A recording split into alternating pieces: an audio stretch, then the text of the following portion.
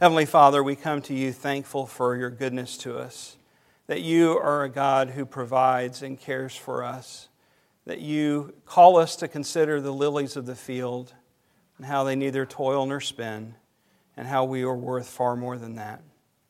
Lord, may we be mindful as we look to your hand for provision, not only to thank you for how you have provided, but to trust you to continue to provide and meet our needs. And may we continue to grow in that gratefulness and continue to give from generous hearts, knowing that you will take and use these, our gifts, to be effective for your means and for your kingdom. I pray this in Jesus' name. Amen. Please remain standing, if you will, and turn in your Bibles to Genesis 1. I'll take another moment of personal privilege this Sunday and say that I'm glad to have my parents here this week. My sister last week, and now my parents here this week. And yesterday we celebrated my mom's 75th birthday, so the party continues, as you might imagine, as we celebrate her while they're here with us. So we're coming to the end of Genesis 1. We're going to finish up Genesis 1 today, and then we're going to take a little break for Easter, Palm Sunday and Easter Sunday, and then we'll come back at the end of April to pick up our study in Genesis. So Genesis chapter 1 and verse 26. Then God said, "Let us make man in our image, after our likeness, and let them have dominion over the fish of the sea, and over the birds of the heavens, and over the livestock, and over all the earth, and over every creeping thing that creeps on the earth." So God created man in his own image. In the image of God he created him. Male and female he created them. And God blessed them, and God said to them, "Be fruitful and multiply, and fill the earth and subdue it, and have dominion over the fish of the sea, and over the birds of the heavens, and over every living thing that moves on the earth." And God said, "Behold, I have given you every plant yielding seed that is on the face of all the earth, and every tree with seed in its fruit. You shall have them for food. And to every beast of the earth, and to every bird of the heavens, and to everything that creeps on the earth, everything that has the breath of life, I have given every green plant for food." And it was so. And God saw everything he had made, and behold, it was very good. And there was evening, and there was morning, the sixth day. Father, speak to us through your word today. Cause us to see wonderful things from it. Lord, work by your Spirit to illumine our hearts, that we might hear what you have to say. Instruct us and teach us for your glory. We pray in Jesus' name. Amen. Please be seated.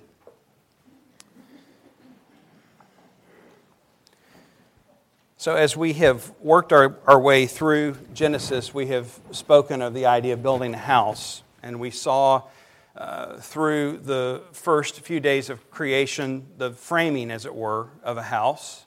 And you build a house, or build any building, not to leave it empty, but to fill it. And that's what we see on the fourth, fifth, and sixth days. And we saw also there's a correlation between the days. On the first day, God created light. And even though there were no bodies of light at this point, there was light. And it gives us a glimpse toward the end in Revelation, where again we will see a time when there are no bodies of light, but there's light because God is light himself. And on day 4, the correlating day, he brings the bodies of light to rule over the day and rule over the night. On day 2, God separated the waters above from the waters below. He made the sky, separated it from the sea. And on day 5, he filled the sky with the birds and the sea with the fish. And then on day 3, he separates land from water. And on the correlating day, he fills the land with the beasts of the field, with the creeping things, with all of the land animals. But as we saw, as we came to the end of our text last week, day 6 isn't over. There's one more thing that God has to do. And if you remember, I explained this is the climactic event of creation. This was the crowning moment of God's creative work, that he would create man. This is the highlight. Male and female, he created them. He created all other living things after their own kind, according to their own kind, the text says. But man is created after the image of God. He would not only be made in the image of God after his likeness, but he would be set to rule. He would be given dominion over creation. Keep this in mind. God is not only setting the stage to show the power of His might and creativity. He's not only setting the stage to show His creativity and power. He is setting the stage to show the glory of His saving grace. The glory of redemption. Scripture, from the opening words to the closing words, is a story of redemption. And that is what God is doing on the days of creation, but uniquely on this sixth day when He creates man in His image. It was in and through man that the story of redemption would come to light. A redemption that will be realized in the new heavens and the new earth, the redemption that we all long for. In other words, the story would be told in and through the human race, but the story would affect far beyond the human race. We long for a new heavens and a new earth when all is made right. No one has to tell us that the world is not the way that it's supposed to be. The world is broken. Ever since the fall, the world is not as it should be. And Paul even says in Romans 8 that creation groans. It longs for redemption. But the story is being told through us. The story is being uniquely told through humans. God is saving humans in a unique way. That God has made everything. Think of it: light, sky, sea, water, fish, birds, stars. Everything that He made is going to be made right again. Everything starts today on the sixth day of creation, though, because it is in and through the one made in His image that He would not only tell His story, but it was through man that He Himself would come and become a part of the story, enter the story, to accomplish His plan of redemption. Jesus came as a baby born in the likeness of man to save us from our sins. This was to the glory of His grace and His love. His power and His might are awesome, but His glory and His grace and love, the story of the gospel, something even angels long to look into, is something grand and glorious. It's what I want us to see today. So even as we've been building up this climax, this event, this creating of man in His image, is the beginning of the greatest story ever told. But this is not a story like we think of with children's stories, a fable or an imaginary story that we dream up to hope for something better. This story is one that has unfolded in the pages of history, something that is verifiable, that we can go back and look through historical writings, through archaeology, and see that this story is no fable. This is a story that began unfolding then and continues to unfold in our time. And the story is the hope of all who trust in Christ. This is our destiny. This is the beginning when God said, "Let us create man." And so let's begin there in verse 26. We read, "Then God said, 'Let us make man in our image, after our likeness.'" This account of creation is different from all the other mandates that God made in creation. If you notice, the narrative changes from the third person to the first person plural. This is the only time that we see God say, "Let us make." Every other time, He simply said, "Let there be," and it was. Now, there are those who have different views on what is happening here, and these are all acceptable views. I'll argue for my view, but one is one held by many wise and godly people, that God is simply having a conversation between Him and the angels in this statement, "Let us make." I think this seems unlikely. Nowhere in Scripture do we see that angels are made in the image of God. Further, and I think the strongest part of this argument is, God is in no need of input from created beings like angels. God is infinite and all-knowing and needs no help from us or anyone, including angels. Others have suggested that this was simply a plural of majesty. You know, we talk about the royal we. When a person of nobility speaks in the third person plural, when they only mean themselves. I think this is also a bit stretching because there's no other first-person plural in the other created mandates.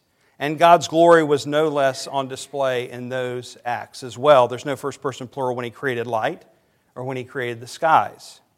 I think that the change in the grammatical person happens here for two reasons. One is that it gives importance and attention to what God is doing here.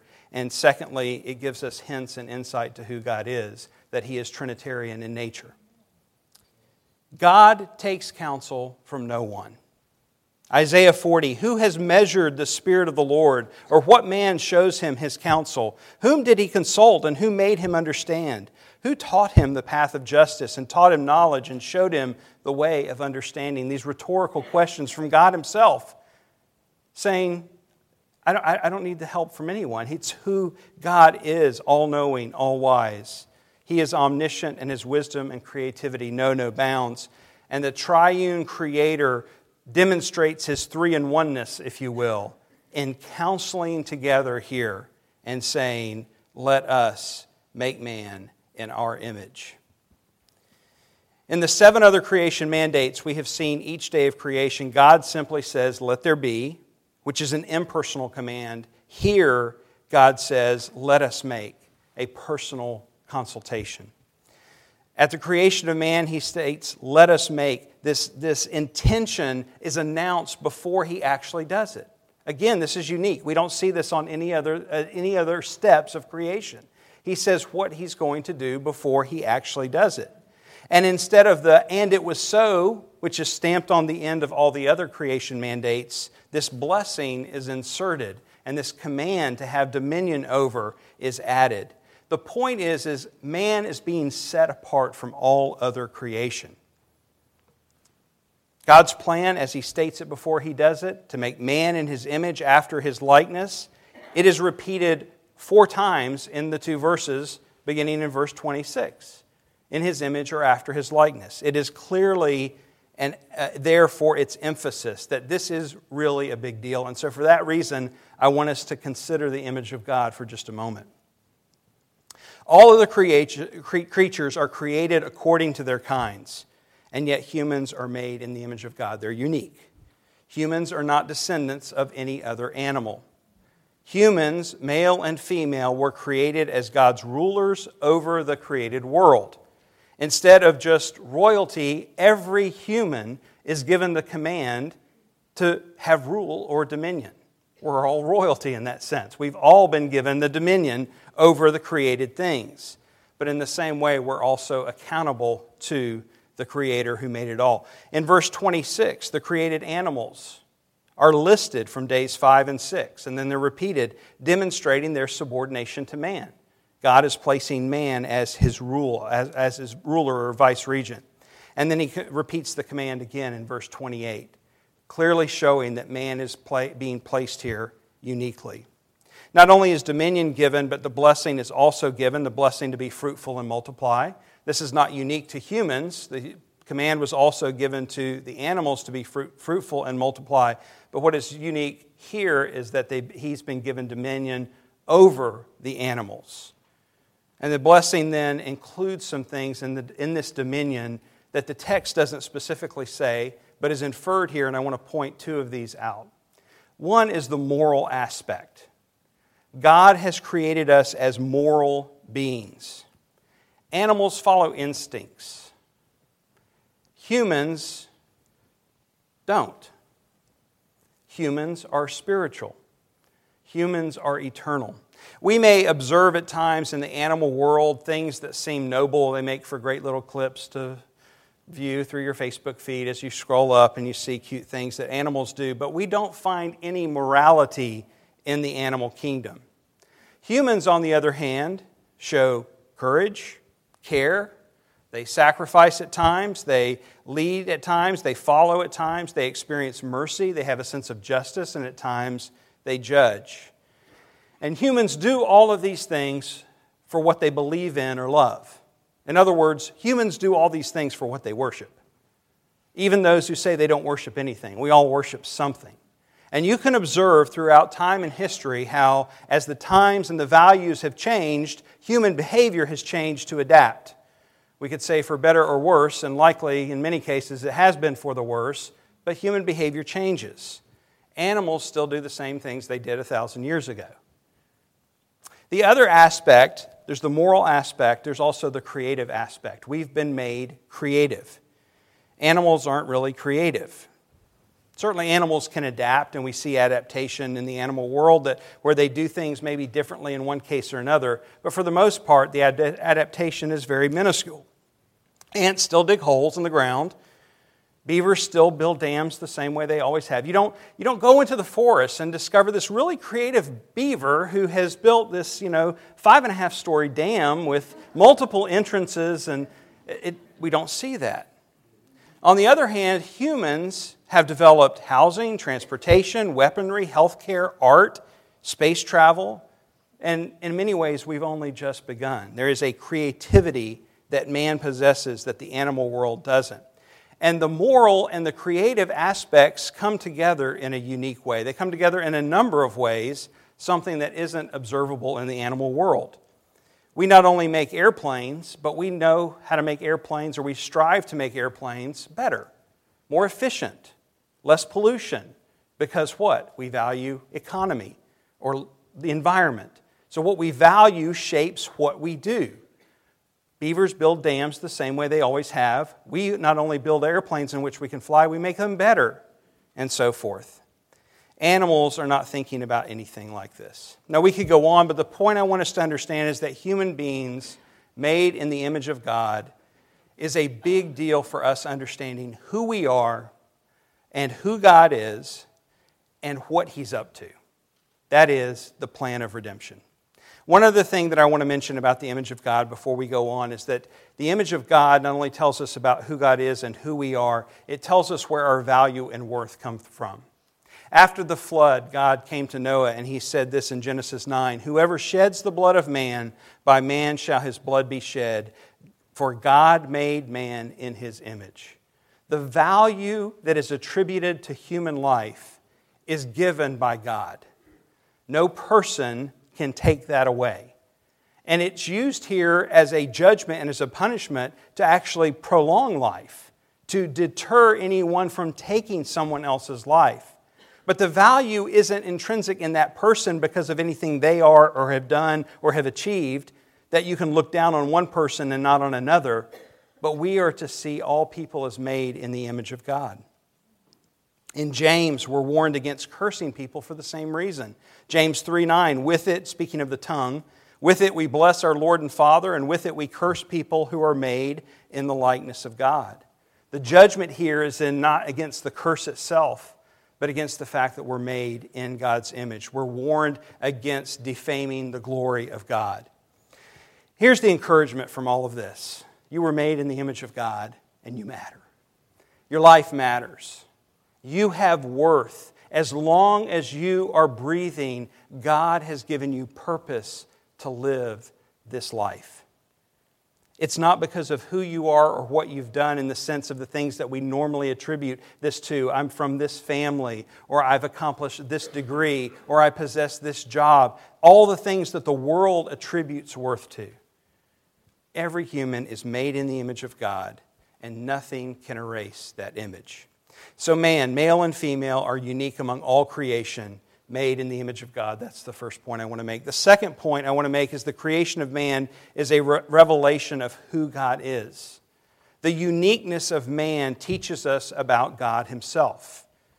We could say that the creation of man is, in a sense, a revelation of God. He shows us some things about Himself. For example, man possesses a spirit. He is an eternal being. Man is self-aware, personal, moral. Animals can communicate, but we still have no evidence that animals pontificate. They don't think about the things that matter in life or the reason for their existence. Animals interact in and even identify with groups, but animals don't consider their origins, their family tree, or their heritage from which they came like we do. There's no DNA test that animals send off to find out where they come from. Animals may at times appear to do things that are noble. You see the video clip of the mama saving her cub, doing something dangerous to save her cub from an even worse danger. But the mother bear doesn't band together with other bears around the world to fight for a cause to change the world that she believes in. There's no evidence of that. She acts instinctively. In other words, animals have brains and communicate and show us things about their amazing Creator, but they are not spiritual creatures. Man does possess a spirit. He is an eternal being. And this is one way we are in the image of God. God is a spirit and has not a body like man. Right? Remember Jesus' teaching in John 4:24, God is spirit, and those who worship Him must worship in spirit and in truth. When we think of our spiritual lives, think of conscience, think of morals, think of ethics. They are a reflection of the one who made us. Even in this secular age where people deny any sense of absolute truth or morality, we still see this happening all the time because there are people on our televisions who are screaming at us what is right and what is wrong and what we should be doing. They're telling us a morality. They're telling us what we should do. It's who we are. Consider the phrase, don't judge. That's something that is often said. It's often said to and about Christians. Don't judge. But even that statement in itself is what? It's a judgment. We are moral creatures. It's simply who we are. The point of all of this is that it is to drive us, being created in the image of God as moral, spiritual creatures, is designed to drive us to the Creator, who is the source of all morality and truth and the giver of life itself. In the Westminster Catechism, we have the question, what is God? And Collins and Eli and Isabel are going to say with me.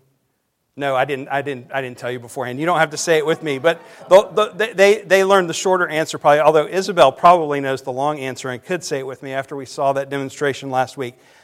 God is a spirit, infinite, eternal, and unchangeable in His being, wisdom, power, holiness, justice, goodness, and truth. God is a spirit, infinite, eternal, and unchangeable in His being, wisdom, power, holiness, justice, goodness, and truth. We can shout with the angels, holy, holy, holy. We can sing with the psalmist, great is our Lord and abundant in power. His understanding is beyond measure. We can rest in the words, God's own words to Moses on the mountaintop when He said, the Lord, a God merciful and gracious, slow to anger and abounding in steadfast love and faithfulness, keeping steadfast love for thousands, forgiving iniquity and transgression and sin. The image in which we have been created gives us glimpses of who our amazing God is. That He's merciful and gracious and abounding in steadfast love and faithfulness. Things that every one of us would desire in any human relationship that we'd have. We know these things are good. These things are written in our software, so to speak, that we long for these things. And when we pursue these things away from God, we never find fulfillment. It is only in God Himself that the answers are found. Creation declares the glory and goodness of God, revealing something about who God is to us and how He has made us, that He is kind and gracious and personal and a redeeming God. Point number 3, the creation of man showcases God's sovereign grace.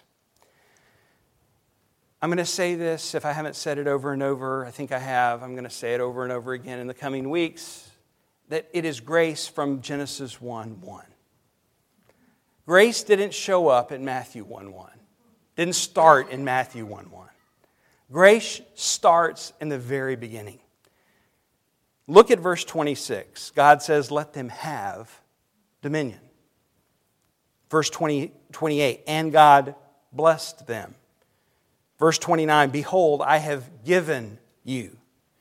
From the very beginning of Genesis, we see the Creator, the God of the universe, Jehovah, is a God who blesses and gives. No creator would be obligated to his creation, and no creation earned the right to be created, let alone be given dominion and blessing and provision. It is all grace from the very beginning. Although at times we have to stop and think about this because many of us were brought up with the thinking that the God of the Old Testament was a God of judgment and wrath, and the God of New Testament is a God of love and mercy. But you don't have to study the New Testament very long to see that Jesus, and in fact the whole New Testament, has a lot to say about wrath and judgment. The point is, God doesn't change. He's the same yesterday and today and forever.